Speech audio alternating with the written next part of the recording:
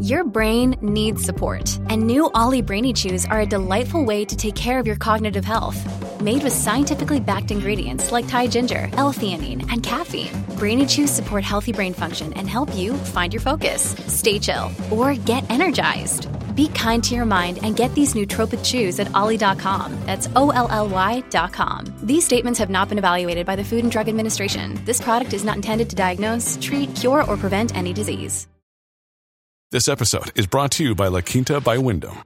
Your work can take you all over the place, like Texas. You've never been, but it's going to be great because you're staying at La Quinta by Wyndham. Their free Bright Side breakfast will give you energy for the day ahead. And after, you can unwind using their free high-speed Wi-Fi. Tonight, La Quinta. Tomorrow, you shine. Book your stay today at LQ.com.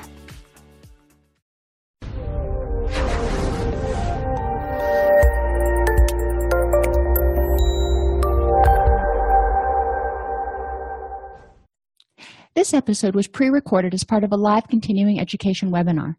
On-demand CEUs are still available for this presentation through All CEUs. Register at allceus.com/counselor toolbox. I'd like to welcome everybody to today's presentation on the system's influences on mood and addictive disorders. This is kind of a continuation of what we were talking about yesterday, with a little bit of history thrown in to give it some depth, if you will. We're going to examine the prevalence of mood and addictive disorders and learn about the history of addictive behaviors in the U.S. And then we'll look at some systems influences, political, economic, yada, yada, some of those exosystems that we talked about, we didn't really get to yesterday, in the development and maintenance of addictive and mood behaviors or mood disorders. So I will say, for your test, for your quiz, I don't quiz on specific statistics. So this thing like 32% lifetime prevalence of anxiety, it's important to just kind of have that hit you and think, 1 out of every 3 people will experience a clinically diagnosable episode of anxiety in their lifetime. At any point in time, any 12-month snapshot, roughly 1 out of every 5 people, look around the room, wherever you're at, whether you're in the grocery store or at church or in a staff meeting, roughly 1 out of every 5 of those people meets criteria for an anxiety disorder. And only 13% of those people who have one, so 1 out of 5 are experiencing it, but only 13% of the people who need treatment are getting it. Oh, that just kills me. Depression has a lower prevalence, and we're really looking at just major depressive disorder, not persistent depression, what used to be called dysthymia in the DSM-4. But that's 7%. So that's still a relatively high number. That means 1 out of every 13 people experiences a depressive episode, at least one, in a 12-month period. That's significant. I mean, we're not talking just the blues. We're talking clinically diagnosable major depressive disorder. The prevalence among people with depression is significantly higher among people of 2 or more races.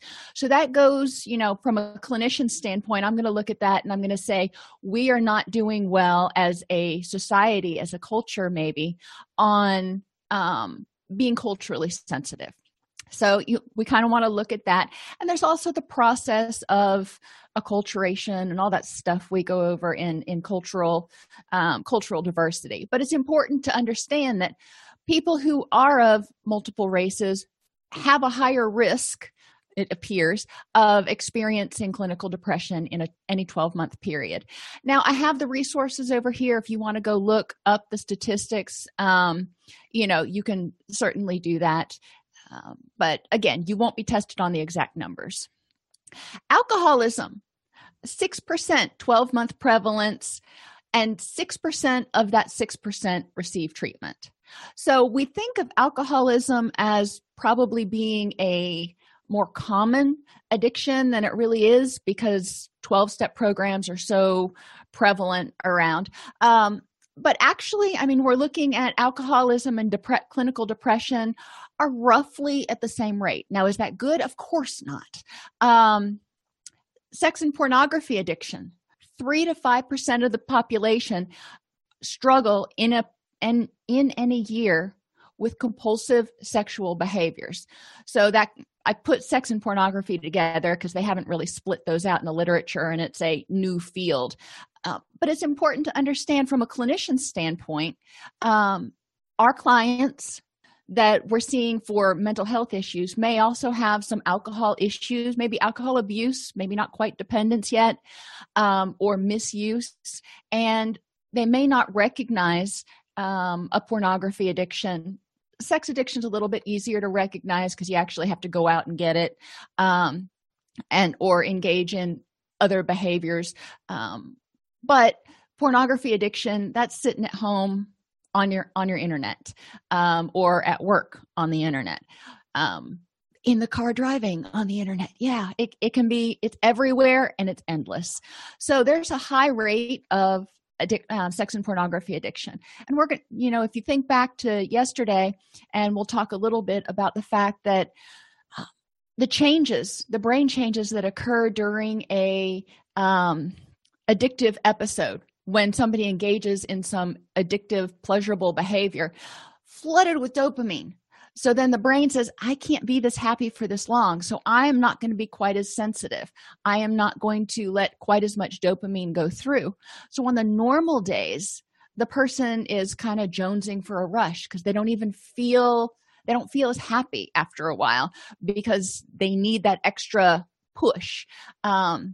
If you're somebody who's consumed a lot of caffeine for a long time, you might be able to kind of relate, where you get up and your body doesn't even hardly get started without having caffeine in your system because it got so used to having that artificial energy. And drug abuse. 27% of Americans reported using illicit drugs in their lifetime. And 3% of Americans over 12 reported in a 12-month period, over the age of 12, reported non-medical use of prescription drugs. So, I mean, we're not just talking opiates. We're talking sleep aids, Lunesta, any of your benzos or barbiturates, any of those things that you get prescribed by a doctor. 3% of Americans over the age of 12, oh my gosh, report non-medical use in a 12-month period. And it is really popular among, unfortunately, a lot of teenagers and youth to go into their parents' medicine cabinets and just kind of grab whatever they can. And they put it all into a bowl and just kind of guess and take a handful of pills, which is like playing Russian roulette, but that's a whole different class. So understanding that mental health issues and substance abuse issues are really prevalent out there, and there's a lot we can do to try to prevent them, but there's also a lot we need to do to reach out and provide early intervention and bring people in and let them realize that this is having a significant impact. But a lot of what we're going to talk about today deals with prevention. Let's look at some of these systems and see where we might be able to step in. Themes to look for when we talk about history. And I'm going to go through history really quick because it's just a little brief history lesson. But I want you to look for the fact that a lot of times the problems with substances initiated from the medical community trying to treat something. And the more people that were treated, the more available the drug became. The more available the drug became, the more was out there for diversion. So, I mean, think about 15, 20 years ago when you used to go have your wisdom teeth out or something, a minor procedure, you might get 2 weeks worth of opiates for pain management. Now the doctor's probably going to give you 3 days if he gives you any. But so people were getting this and they were having opiates left over if they weren't taking them the whole time, so they could sell them, or they were more available, or they took them and they're like, ooh, this produces an awesome feeling. I'm going to keep taking these as long as I can get them. And suddenly they're calling their doctor back and going, I need more. Economic motivations. We want to look at what in the economy might be contributing to the increased availability of drugs and alcohol, the increased positive promotion in media. Why is this problem there? We want to look for giving into political pressures to repeal. And one thing you'll find is pretty much every time they put a law into place to prohibit something, it doesn't work. People who want it will get it. If they want it bad enough, they're going to get it. It doesn't cease use for anything. And people who don't want to go through all the trouble just find something else.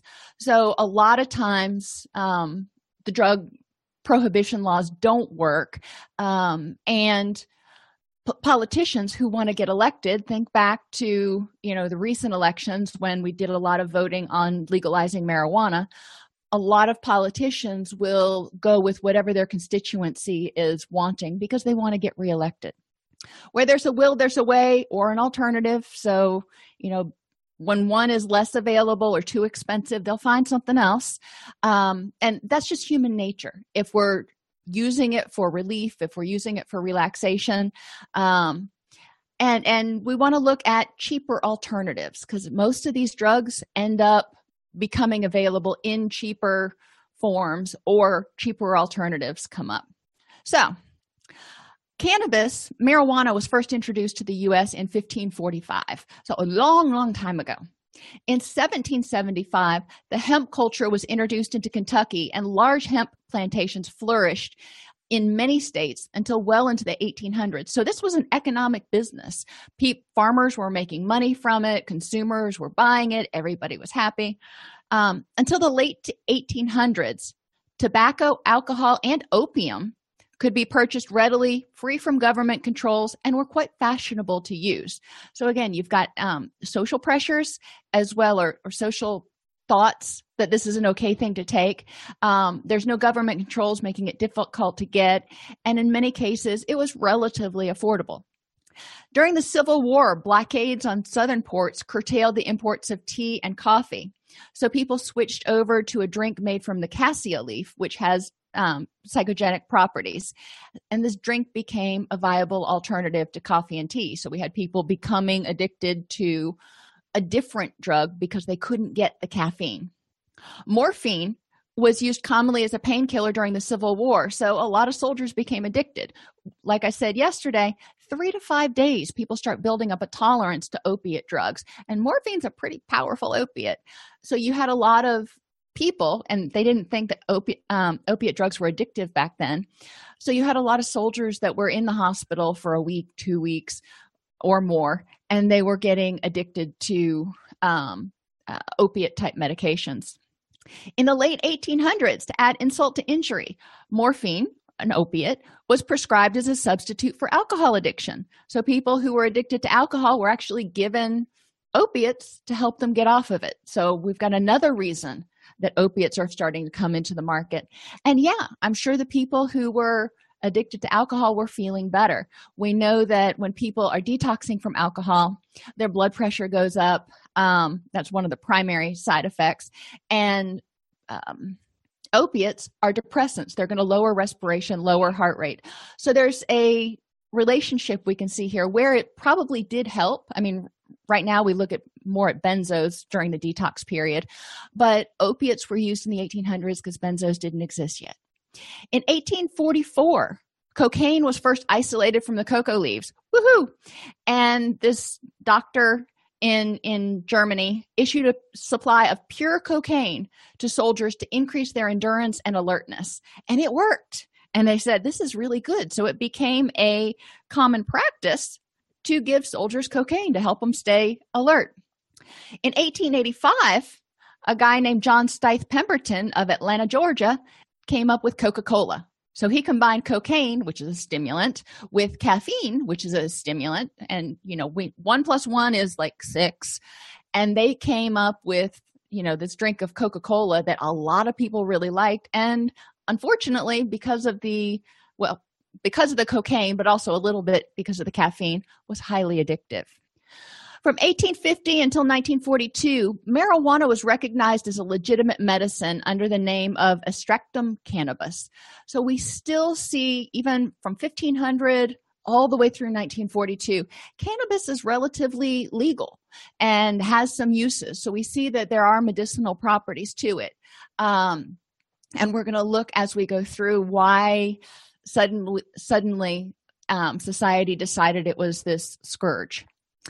In 1898, the Bayer Corporation, think Bayer aspirin, found heroin as the newest opium derivative. And it was widely advertised as being at least 10 times as potent a painkiller as morphine, with none of the addicting properties. Oh boy. So now we have this new, more powerful thing coming on, and the people who found relief in morphine found a lot more relief in heroin. In 1920, the Prohibition Act was passed. This is for alcohol, and was repealed in 1933. Again, politics, it was not a popular thing. People wanted their alcohol. It didn't prevent anything. There were economics of it because the government was losing money on taxation, and people who sold alcohol were losing money on it unless they were making stills and moonshine. And it was relatively, at that point in time, just unenforceable. They found that it was just overwhelming to try to enforce it. So they just said, you know what, we're going to scrap it. In 1925, the import of opium for the manufacture of heroin was finally banned in this country. So alcohol is banned in 1920. Opium is banned in 1925. Alcohol comes back in 1933. But there's still some restrictions on opium. Throughout the 19th century, opium and marijuana users enjoyed their diversion with little harassment. So it wasn't until the 1900s that they started saying, well, this might be a problem. The Federal Harrison Narcotic Act was passed in 1914 in order to provide for a register and impose a special tax upon all persons who produced, imported, manufactured, compounded, dealt, dispensed in, sold, distributed, or gave away opium or cocoa leaves, their salts, derivatives, or preparations. The government now wanted their chunk of change. In 1918, 3 years after the Harrison Act went into effect, a study by a congressional committee released the findings that opium and other narcotics, including cocaine, were being used by about 1 million people still. So where there's a will, there's a way. The underground traffic in narcotic drugs was about equal to the legitimate medical traffic. So even if it had legitimate medicinal uses, there was also this whole underground community and economy that was flourishing off of it. The dope peddlers appeared to have established a national organization smuggling the drugs in through seaports or across the Canadian or Mexican borders. So these aren't ones that were making or growing in the U.S. right now, or back then, and I guess even now, but they were getting into the country. The wrongful use of narcotic drugs had increased since the passage of the Harrison Act. So they passed this act for taxation, and so people just went underground. And there was even less ability to kind of control it because it wasn't being prescribed anymore.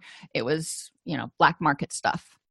By 1913, the District of Columbia and 46 states had adopted some form of legislation against marijuana. So, we have people starting to get really concerned about drugs, and alcohol's back, so there's not as much of a need for marijuana. It's really unclear as to why people got so fired up about marijuana when these other drugs were still legal or being or readily available. The Treasury Department officials submitted to Congress a proposal which was eventually passed as the Marijuana Tax Act. Again, government going, if you're going to use it, we get paid. The act didn't actually ban marijuana at all, but like the Harrison Act, it recognized the potential medical uses of the substance. Okay, we'll give them the benefit there, but imposed a tax on those involved in the distribution. So we've got marijuana that's still being used medicinally at this point. In 1938, LSD was discovered. They're like, oh, score, this is a new one. The use of cocaine declined in the 1940s due to the lack of availability. So there was some cracking down. It wasn't, no pun intended, on the cocaine coming across the borders. But the LSD, this was something that was available in the U.S. From 1938 to 1958, LSD was used to treat a variety of medical and psychological issues, including psychosis, pain management, and anxiety, what they called neuroses back then. So again, the doctors are going, "Ooh, this is a cool new drug. Let's throw it at everything and see what sticks." In 1960, fentanyl was first synthesized by Janssen Pharmaceuticals. And obviously, I'm going chronologically, not by drug, because I kind of want you to see the ebb and flow of different drugs that are available. In 1962, LSD could be purchased legally by physicians, psychiatrists, psychologists, and other mental health professionals who could certify a legitimate use for the substances. Oh, you can see an issue there. You can see people, finding legitimate uses, creating an economy for themselves. In 1965, regulations were passed that outlawed LSD, but the formula to make it could still be purchased from the patent office for 50 cents, and the ingredients were easily acquired. So just like what we're going to end up talking about with bathtub methamphetamine, people learned that they could make it pretty easily and cheaply in the United States at home. They didn't have to worry about importing. So they're like, well, I'm going to keep doing this. Doctors Timothy Leary and Richard Alpert, instructors at Harvard, spread the word about LSD to anyone who would listen. There was a revolution about to start. The mind would at last be freed from the bondage of proletarian concerns. So, we're in the 60s here. You know what the culture was like back then. So people are really latching onto this. Cocaine regained popularity in the 1970s and 80s, though, glamorized by the media as a non-addictive recreational drug. So they don't realize the addictive potential of cocaine in the 70s and 80s. The media glamorizes it. If you look at movies from the 80s, and I grew up in the 70s and 80s, there was a lot of media portrayal of people at parties doing lines of cocaine. So it was sort of the thing to do back then. So it gained more popularity, but it was still expensive because they were having to import it. So in 1985, crack emerged as an affordable alternative to pure powder cocaine. Crack is cocaine plus baking soda, basically. The increase in opiate prescriptions in 1980. So crack is emerging. This is, they still have to get the cocaine, still have to make it, but it's pretty readily available, and crack is relatively easily manufactured once you get the cocaine in the United States. Then we start with the problem of opiates, and opiates really didn't flare up again. There was the initial flare back when they were using it in the war and everything, but it started to flare again in 1980 when an 11-line letter, 11 lines, printed in the New England Journal of Medicine in January of 1980, pushed back on the popular thought that using opioids to treat chronic pain was risky. This letter and a couple of studies, not a bunch, created after a discussion in the 1990s, making pain treatment a priority for all patients. So now they're saying opiates really are not addictive for people with chronic pain. There's not a great risk of problems from it. And people's quality of life because of chronic pain is poor. So we really need to look at pain treatment. In 1998, Purdue Pharma created a video promotion called I Got My Life Back. It followed 6 people with chronic pain who took OxyContin and basically looked at how much their life had improved since they had started using OxyContin regularly. This was promoted, it was a video. It was also on commercials. People were starting to see it on TV. In 2001, the Joint Commission for the Accreditation of Healthcare Organizations, or JACO, made pain assessment of all patients a requirement. I remember when this happened. We had to change all our manuals. So now, and one person in the articles I was reading said, asking people about pain or pain management became as common as checking people's vital signs, because we had to check it at assessment and we had to check it at every reassessment. So JACO is having us kind of ask people, do you have pain? Let's see what we can do to help you with your pain to increase your quality of life. So there's a real push here. And if you're conspiracy minded, you might think that there's some underlying support from the drug companies going, we need to start asking people about chronic pain in order to make sure that we were really kind of pushing this issue. They started to realize it was a problem, though. They started to realize there was some abuse issues in 2005 up to 2010. So OxyContin was blended with an abuse deterrent, which is Tylenol. So what did the users do? They switched opiates. They're like, no, okay, fine, I'm not going to take that one. I will take one that won't ruin my liver, may just ruin my life. In 2015, trials began to treat resistant depression with opiates.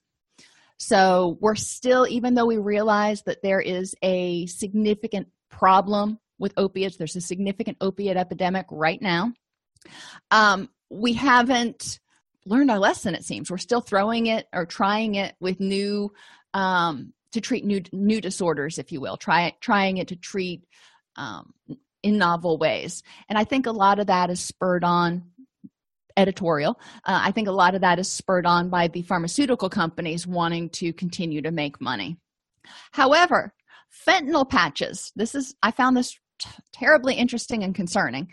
Fentanyl patches are on the World Health Organization's list of essential medicines, the list of the most effective and safe medications that every country needs to have. I was just like, wow, that is kind of scary, because fentanyl is like 50 times more powerful than heroin. So we're looking at things that are really intense, and they come in patches and lollipops and other things. But so you can see that there's an ebb and flow when people if people couldn't get opiates, because they're trying to do a lot of legislation to keep doctors from prescribing it and yada yada. Well, you know what? Until we figure out what's causing people to want to use opiates and what the benefit is and provide them a different alternative, they're going to find something else. Unfortunately, it's not as simple as just removing it. The history of cigarettes. Now, I put this in a little bit, differently. There was an explosive increase in cigarette smoking after 1910, which can be attributed in part to the public health campaigns of that era against chewing tobacco. They were telling people that the sputum of tobacco chewers spreads tuberculosis and other diseases. So people were like, oh, well, I'm not gonna dip, I'll smoke instead. By 1921, the year after alcohol prohibition, 14 states had laws prohibiting cigarettes, and a bunch of anti-cigarette bills were under consideration, but people continued to smoke. And the last statewide cigarette prohibition law was repealed in 1927.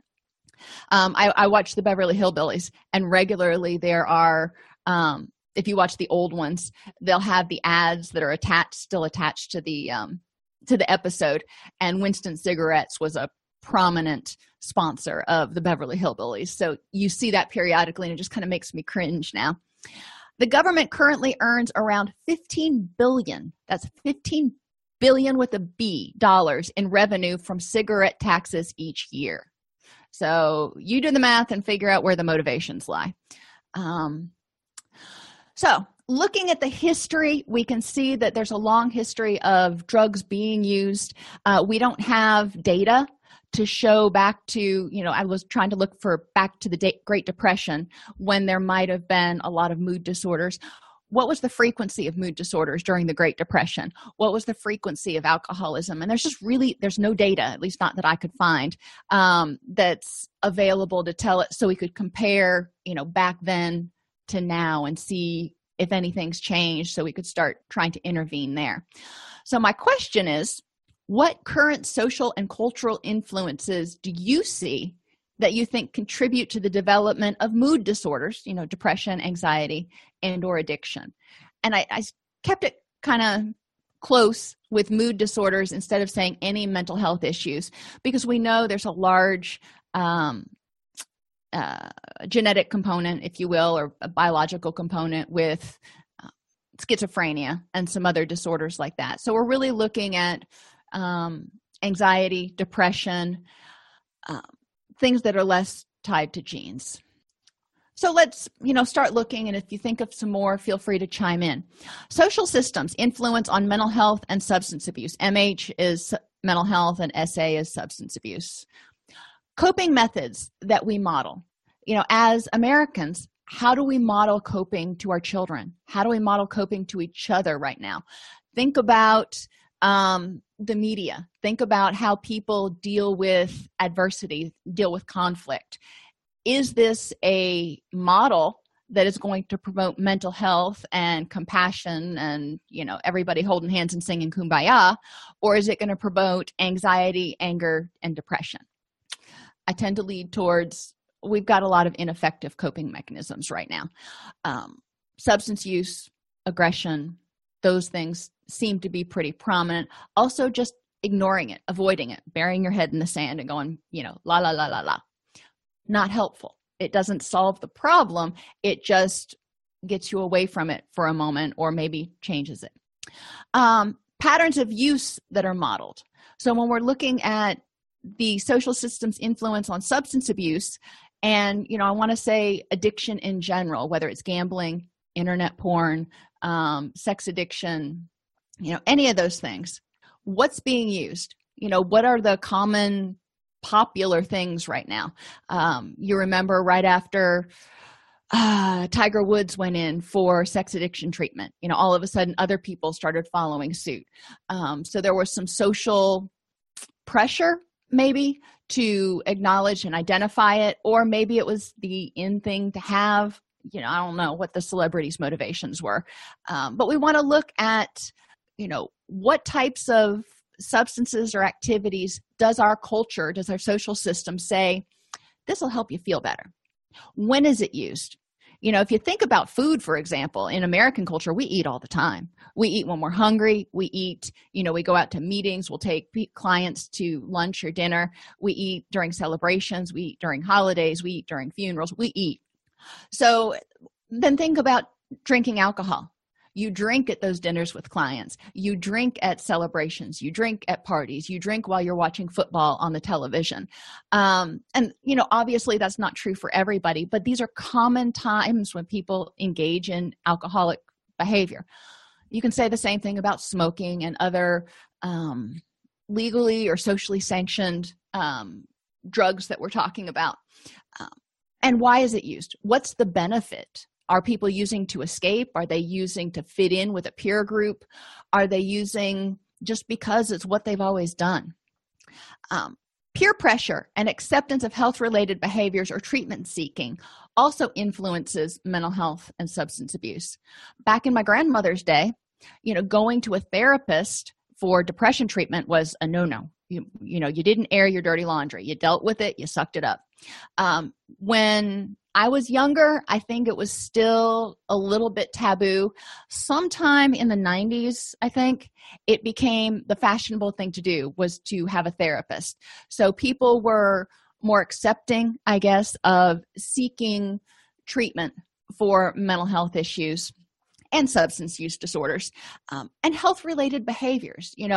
When in the 60s, when everybody was taking all kinds of drugs, that there wasn't a problem with it. People didn't see a problem with it.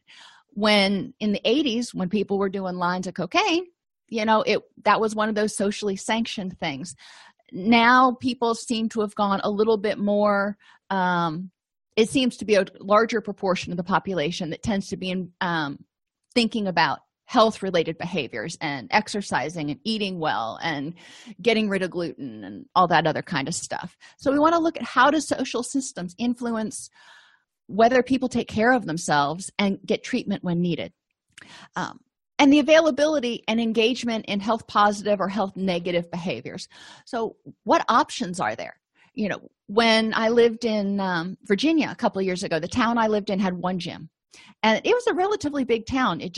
Exercise didn't seem to be a real priority right there. So it was a little bit harder to find, places to go work out and people who enjoyed working out like I did. Finding places where there are people, the social systems that promote health positive behaviors, healthy eating, healthy exercise, relaxation, not just, kind of working at it all the time, but actually letting your hair down and having fun, versus places where there's a lot of negative health behaviors. There's a proliferation of drug use and obesity and people, kind of sitting on the couch. Think about and places where it gets wicked, wicked cold And, for me, wicked cold is anything below about 35. But, the social systems, there's not a lot of people that like to go out and go hiking or engage in a lot of activities when it is really cold outside. And a lot of people aren't going to do it by themselves. So there could be more health negative behaviors during certain times of the year where people are just like, nah, I think I'm going to sit inside, drink cocoa, and just cover everything up with a big sweater. So social systems have a big influence. Who we hang out with, what they do, because we tend to want to be affiliated and we tend to want to spend time with people. Political systems also influence both mental health and substance abuse. Laws regulating medication and treatment availability. It takes so many years for drugs to get through the FDA that, there are a lot of antidepressants, anti-anxiety medications that may be in the works that won't come out for another 5 or 10 years right now. So that can have an influence if there is a good drug. Now, on the other side, it keeps harmful drugs or fewer harmful drugs from actually making it through all the trials. Another law, if you will, when I worked in Florida, for counselors, we couldn't bill for case management for a lot of things. And I'm sorry, we do a lot of, or at least where I was, and I still do, a lot of case management, making referrals, following up, doing all that stuff. And they weren't billable hours. So it was harder for us to spend a lot of time making sure that our clients had all the wraparound services they needed to deal with their depression, anxiety, or addiction. Access to social service programs for healthcare, medicine, and food. Think of Maslow. That bottom tier, you have to have the building blocks to make the neurotransmitters, safe housing, and you have to be relatively healthy. If you are sick or in chronic pain, it's going to be hard to work on having a really good mood or, improving your self-esteem. Changes in the political system can also enhance a feeling of disempowerment and oppression. Enough said, that's obvious. And laws regulating access to addictive substances and behaviors such as gambling and pornography can also have an effect. Just like we talked about, when things become more difficult to get, when opium became more difficult to get, people kind of switched to something else. Fentanyl, as a side note, I didn't mention it back then, is much, much, much, much cheaper to manufacture than heroin. So fentanyl became an affordable alternative to pure heroin, and it actually can be manufactured. It's not easy, but it can be manufactured in the States. So if there were laws regulating gambling, it might control it a little bit. Laws regulating child pornography are extremely strong, and that's not all pornography, just CP. But it does reduce the number of people who are thinking, maybe I'll just go here and check it out. They don't even want to go there because they don't want to risk the penalties. So there are ways to deter people. It's not going to prevent everything, but it can deter. Repeal of laws is the result of political pressure from constituents. Also, influences how people feel about things, what substances are available. Taxes on substance, and when we talk about repeal of laws, think about the Affordable Care Act. How is that going to affect people's ability to access mental health care when they need it, especially if their mental health issue was a pre-existing condition? Taxes on substances. Obviously, the government wants to keep itself going, and it needs to figure out how to fund itself because they're always in debt. So taxes on these activities brings in a lot of money to the government. So they're motivated to not make it go away, just to try to control it a little bit. Laws regulating marketing practices of addicted substances and mental health medications also influence mental health and substance abuse. I mean, right now, there's not a lot of laws that prohibit advertising these things on TV, especially like mental health medications. I have watched countless pharmaceutical company commercials, and you hear about this drug and how wonderful it'll make your life and everything. And when the commercial's over, I'm like, well, what was it supposed to treat? But there's such a promotion about how much better life will be. So there's not a lot of real strict laws on presenting the information about the actual effectiveness in clinical trials of, whether this worked. We know that if it got through the FDA, it probably didn't hurt anybody, but how many people actually saw significant clinical improvement? And enhanced training and penalties for servers. I mean, this is an alcohol thing, obviously, but it's one of those laws that the government and political systems can put down, because you've got people who own bars. They're not going to sell their bars. There's too much of an economic motivation. So in order to control the consumption without having to get rid of it, because they like their taxes, they put more regulations on the sale of alcohol. Economic systems, availability of addictive behaviors, the internet. If you are addicted to pornography, if you are addicted to shopping, and I know people who have, they'll go online and they can blow $30,000 without thinking twice about it. And then they're like, that was how they were escaping. There's an endless supply of places to shop online. But in your community, if there's a huge availability, whether it's street-level drug dealers or corner stores, or there's a lot of shopping where you live, or whatever it happens to be, people may be more likely to engage in addictive behaviors if it's easily accessed. Remembering that addictive behaviors mucks up the neurotransmitters and can cause depressive symptoms. Now, is it intractable? No. Once the brain balances out, the mood disorder generally goes away if it was caused by the substance, but it can cause depressive or anxiety-related symptoms. Affordability, the upsurges of fentanyl, free porn, and bathtub meth have all increased the use of those things. And, now if you want just standard porn, evidently, there are several sites that you can just access it for free. So people are accessing it, and youth, unfortunately, are accessing it earlier. Cigarette cost and taxes. When we look at cigarette use has gone down because there has been, they're really expensive now, and the cigarette taxes are really high. So people are not using it quite as much. They're turning to vaping, and in some cases they may be turning to marijuana. I don't know what the cost comparison is there, but so use is reduced some, but it's not eliminated.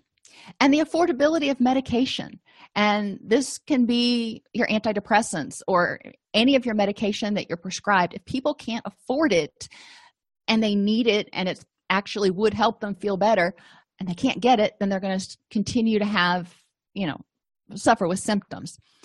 Remember that most pharmaceutical companies have patient assistance programs, and there are formularies at most grocery stores and Walmarts and stuff that have like the $5 prescriptions for a lot of the necessary medications. And a lot of times doctors can be cajoled by the patient to prescribe a medication that's on one of those lists instead of some, name brand only medication.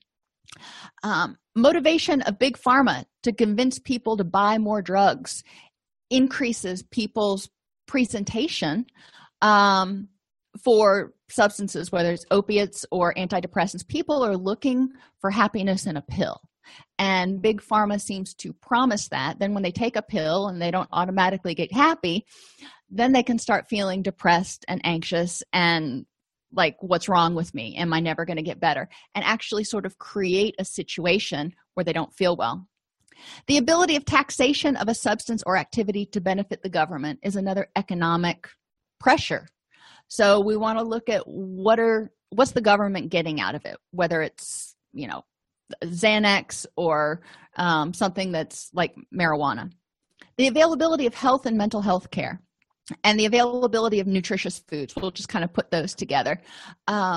People need to be able to afford the stuff that gets that bottom level of Maslow's hierarchy taken care of. So is it available and affordable? Can they, with insurance deductibles the way they are right now, I know a lot of people who have insurance that can't afford to go to the doctor because they pay so much in deductibles, or their deductible is so big that they pay 100% of the office visit pretty much unless they go to the hospital. So they can't even afford medical care, even though they have insurance. So we want to look at it and see, is this even working? Do people have access to affordable health care? And can they afford nutritious foods? A lot of the cheapest foods are some of the unhealthiest foods, but that's a whole different soapbox for me to get on. For us, what can we do? We can help patients make sure that they know about how to access patient assistance programs for medications. We can educate patients about the effectiveness of medications in treating their disorder, help them make educated decisions. We can educate them about the effects of different addictive behaviors and help them see the difference between social or recreational use and addiction, which is when it starts causing clinically significant problems and they continue to do it anyway. Cultural systems. This is, really looking at the big macro concepts or meta concepts. The acceptability of media portrayals. We spend a lot of time watching videos and YouTube videos, and even our social media is filled with comments and little video snippets and stuff from the media itself, whether it's the news or popular culture. So what does our culture say about the use of potentially addictive behaviors? For example, liquor advertising expenditures rose more than 620% between 1995 and 1997. So in 2 years, it went up more than 620%, creating an environment that suggests that alcohol consumption and overconsumption are normal. I watch a lot of these shows still, and I see people, they have a liquor in their desk drawer at the office, and they're pouring themselves a drink before they go home or at the end of the day. And I'm thinking, how are you not DUI? But that's just me and the way my mind works. But it does communicate that going out for a drink after work is pretty normal. So how do we perceive some of these behaviors? And what does the media tell us about it? Is it, really scary, or is it something everybody's doing? Portrayal of people with mood disorders is unstable. And this drives me crazy, because the majority of violent crimes are not committed by people who are actively in a mental health episode. People who are depressed are not violent. People who have anxiety are not violent. Even the majority of people with schizophrenia, especially if they're taking their medication, are not violent. So the portrayal of people with mood disorders is really important to looking at, do people seek help when they start having symptoms of problems? And help seeking for mood disorders. Do we have celebrities that are coming out and seeking help and going, yeah, I had a problem, feeling better now? There were those little bleeps that came on, I think it was CBS. Yeah, CBS Cares, where they would have celebrities come on who were struggling with depression or anxiety or something and say, you know what, I had this, I got treatment, I'm feeling better now. And I think that went a long way to helping people see that I'm not the only one, and it's okay to have this. It doesn't mean that there's anything wrong with me. And media portrayals of people seeking help have actually improved. Think back to One Flew Over the Cuckoo's Nest and some of those old-fashioned movies from the 50s or whatever, and think about things today. I don't know if you've ever watched the show Monk. It was about a police detective who had obsessive compulsive disorder, but he went to see his therapist all the time, almost unhealthfully so, but that's a whole different issue. The movie 28 Days, that came out way back in the 90s, that sort of popularized or normalized, I guess, addiction treatment. So it wasn't so scary to people. So if the media portrays seeking help as okay, if the media portrays people who have mental health issues as, just fine, then it'll encourage more people to come out to seek help and to kind of be real and genuine. Culturally modeled methods of coping, such as using substances, enacting violently to conflict, or prayer, obviously different ends of the spectrum, also affect mental health and how people are reacting to what's going on in life? How are they coping with it? Are they avoiding it? Are they lashing out? Or are they trying to do something, through prayer with their higher power? We also want to look at stressors in the culture that promote anger, anxiety, and depression. There's always been stressors, but there are times you can look over the past 200 years where there have been fewer stressors or different stressors. So we want to take a look at what stressors are promoting dysphoria, for lack of a better global term, and what can we as clinicians do to help people have an arsenal to defend against those stressors and deal with those stressors when they come. And then there's also always an element of people who reject or are non-conformant to the dominant culture. If the dominant culture is very segregated, if you will, and somebody doesn't adhere to the dominant culture's values and ideals, then that can promote depression, anxiety, a whole host of other problems. So it's important to look, when we're working with clients, to examine what does the dominant culture say about who you are, how you feel, your lifestyle choices, whatever it is, and how is that impacting you? And what can we do as clinicians? Advocate, educate, and advocate. Other cultural influences that may contribute to the development of depression and anxiety. Social media and just never being offline, always being connected, is exhausting. Our brains were not designed for that. So it's important to pay attention to, are you getting emails at 7, 8, 9 o'clock at night? Are you on social media engaging with people when back in the day, before the internet, you would have been relaxing, hanging with family, petting your dog, whatever. There's a lot more uptime and a lot less downtime in current modern culture. Social media disinhibition kind of goes along with that. When people are on social media, whether it's an email or text messages or Facebook, they tend to say things, or they are more likely to say things that they wouldn't say to another person's face because there's that distance. So people tend to be a lot nastier on social media, or a lot more argumentative. We have people who just go around and flame other people's posts, which causes anxiety and angst and depression among the consumers of those posts, and we see this in internet bullying, cyberbullying, but we also see it even in our media, where people tend to be a lot snippier with each other when there's not actually an interview going on. When they're talking about somebody, they tend to be a lot more disinhibited than they would be if that person was sitting in the studio with them. Parents are emotionally or physically unavailable. A lot of parents are working 2 jobs now. There's a lot of stuff going on, even if you're not working. If both parents are working, just even one job, and Junior has football practice and somebody else has martial arts practice or something, you may be running 6 ways till Sunday and kind of pass each other in the night. And this can create problems because the parents are less engaged with the children, less able to promote coping skills and help with the developmental process during the teen years, which are so formative. And fewer outlets for extracurricular activities can also be a cultural influence.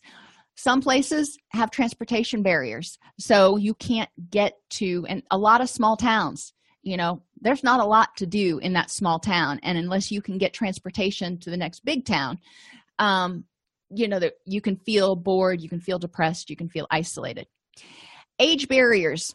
Even when we're talking about volunteering and maybe getting part-time jobs, legally, it's hard for a lot of youth under the age of 16 to get volunteer positions because there's so much regulation on it. A lot of places, at least around here, won't even touch anybody under the age of 16. And just a simple lack of opportunities. What is in your community where you can volunteer, where you can get involved, where you can engage? And I think meetup.com, I think it is, has done a good job with providing some types of outlets for people so they can see more things that are going on in their community. Facebook, to a certain extent, helps people connect. It doesn't seem to do that much around here, but it may in some areas. There are, I think it's volunteer.org is the website where they have a lot of, everybody puts their volunteer opportunities. Well, not everybody, but a lot of people do. So people can find places to volunteer and get involved. So they have that connection. They're not feeling isolated, and they can feel a sense of accomplishment and purpose in their community, which helps buffer against stress and anxiety. There's a long history of substance abuse and mood disorders in the U.S. Patterns of problem development are influenced not only by the individual, but also by social environments in which that individual exists, their friends, coworkers, and family. We want to fit in. We want to get along. Community norms, what does your community say is okay? And you can even look within your city, and there are going to be communities or places where drug use is common. And there are going to be places where you don't even let your dog go to the bathroom in the grass without picking it up. They're just completely different cultural norms in different places in the community. So we need to look at the person's community norms and not just look at it as a city or as a town, but as their neighborhood. Economics influence, when people are impoverished, when they don't know where their next meal is coming from, when they don't know how they're going to pay the rent, it's a lot of stress. It can contribute to anxiety and depression if they can't access medical care. So we want to look at, a lot of this stuff is, since it's the exosystem, we have less ability to affect it so much, but we can advocate and we can provide people tools to buffer against some of these influences. And politics, politics and, what laws are currently in place and what's getting attention by the government is going to play a role in, which squeaky wheel gets the grease. While we can't directly control politics, economics, or culture, we can provide people with resources to respond to negative influences by helping them bolster their self-esteem, improve their coping skills, develop strong interpersonal effectiveness skills, have good problem-solving skills, and have a sense of self-efficacy. If I do something, positive things are going to happen. So just before we go, beginning in the 1980s, media portrayals of the miracles of pain management with opiates, combined with JACO's 2001 mandate that pain be assessed and pain management made a priority, contributed to the development of the current opiate problem. So that's an important point to remember. Cocaine has come and gone and come again, and it would really regain popularity in the 70s and 80s when it was glamorized by the media as non-addictive. So we got a lot of bad information. So another thing as clinicians we can do is help people make sure they know how to research stuff to figure out what's accurate. Initiation from the medical community to treat something often leads to more people being treated and a greater availability for diversity. Back to that, pain management. Now we're assessing pain just as much as we assess vital signs. When substances are outlawed, use can be diminished, but it is rarely eliminated. And even if it is diminished, it's going to be replaced by something else. We've seen that over and over and over again. So the take-home message there is really looking at, why are people using? What is the underlying cause or benefit of use, and how can we help them achieve that? Which, after you went through these slides, you see there's a lot of stuff that's out there that can contribute to depression, anxiety, and addiction that we need to see if we can do a better job of giving people tools to deal with life on life's terms as life is at the moment. Okay, are there any questions? Okay, well, I will see you all hopefully tomorrow. Have a wonderful afternoon. If you enjoy this podcast, please like and subscribe either in your podcast player or on YouTube. You can attend and participate in our live webinars with Dr. Snipes by subscribing at allceus.com/counselor toolbox. This episode has been brought to you in part by allceus.com, providing 24/7 multimedia continuing education and pre-certification training to counselors, therapists, and nurses since 2006. Use coupon code Counselor Toolbox to get a 20% discount off your order this month.